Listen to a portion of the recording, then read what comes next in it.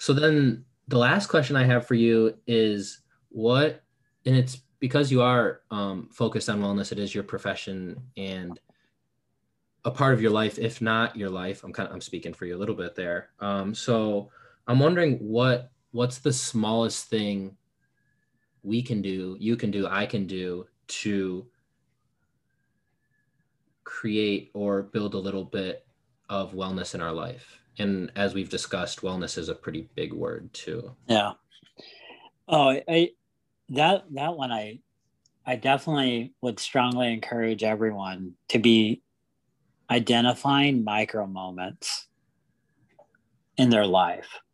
We we can get caught up in like the big picture and we can feel run down by like big things, but it's the micro moments that get us through. So that could be like the perfect glimpse of a sunrise. It could be um, something happening positive for you throughout the day.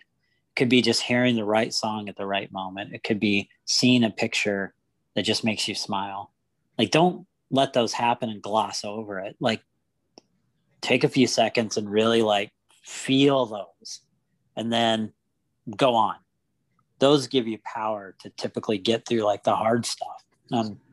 I think that's been really critical, over COVID is like, especially when you haven't talked to someone or seen someone in a while, and then you get a chance, like really, really like feel it, let it engulf, let your body be in your mind and spirit be engulfed in that experience, and then move on. And then, like I said, like if you can continue to string more of those together, you're probably living a pretty incredible life.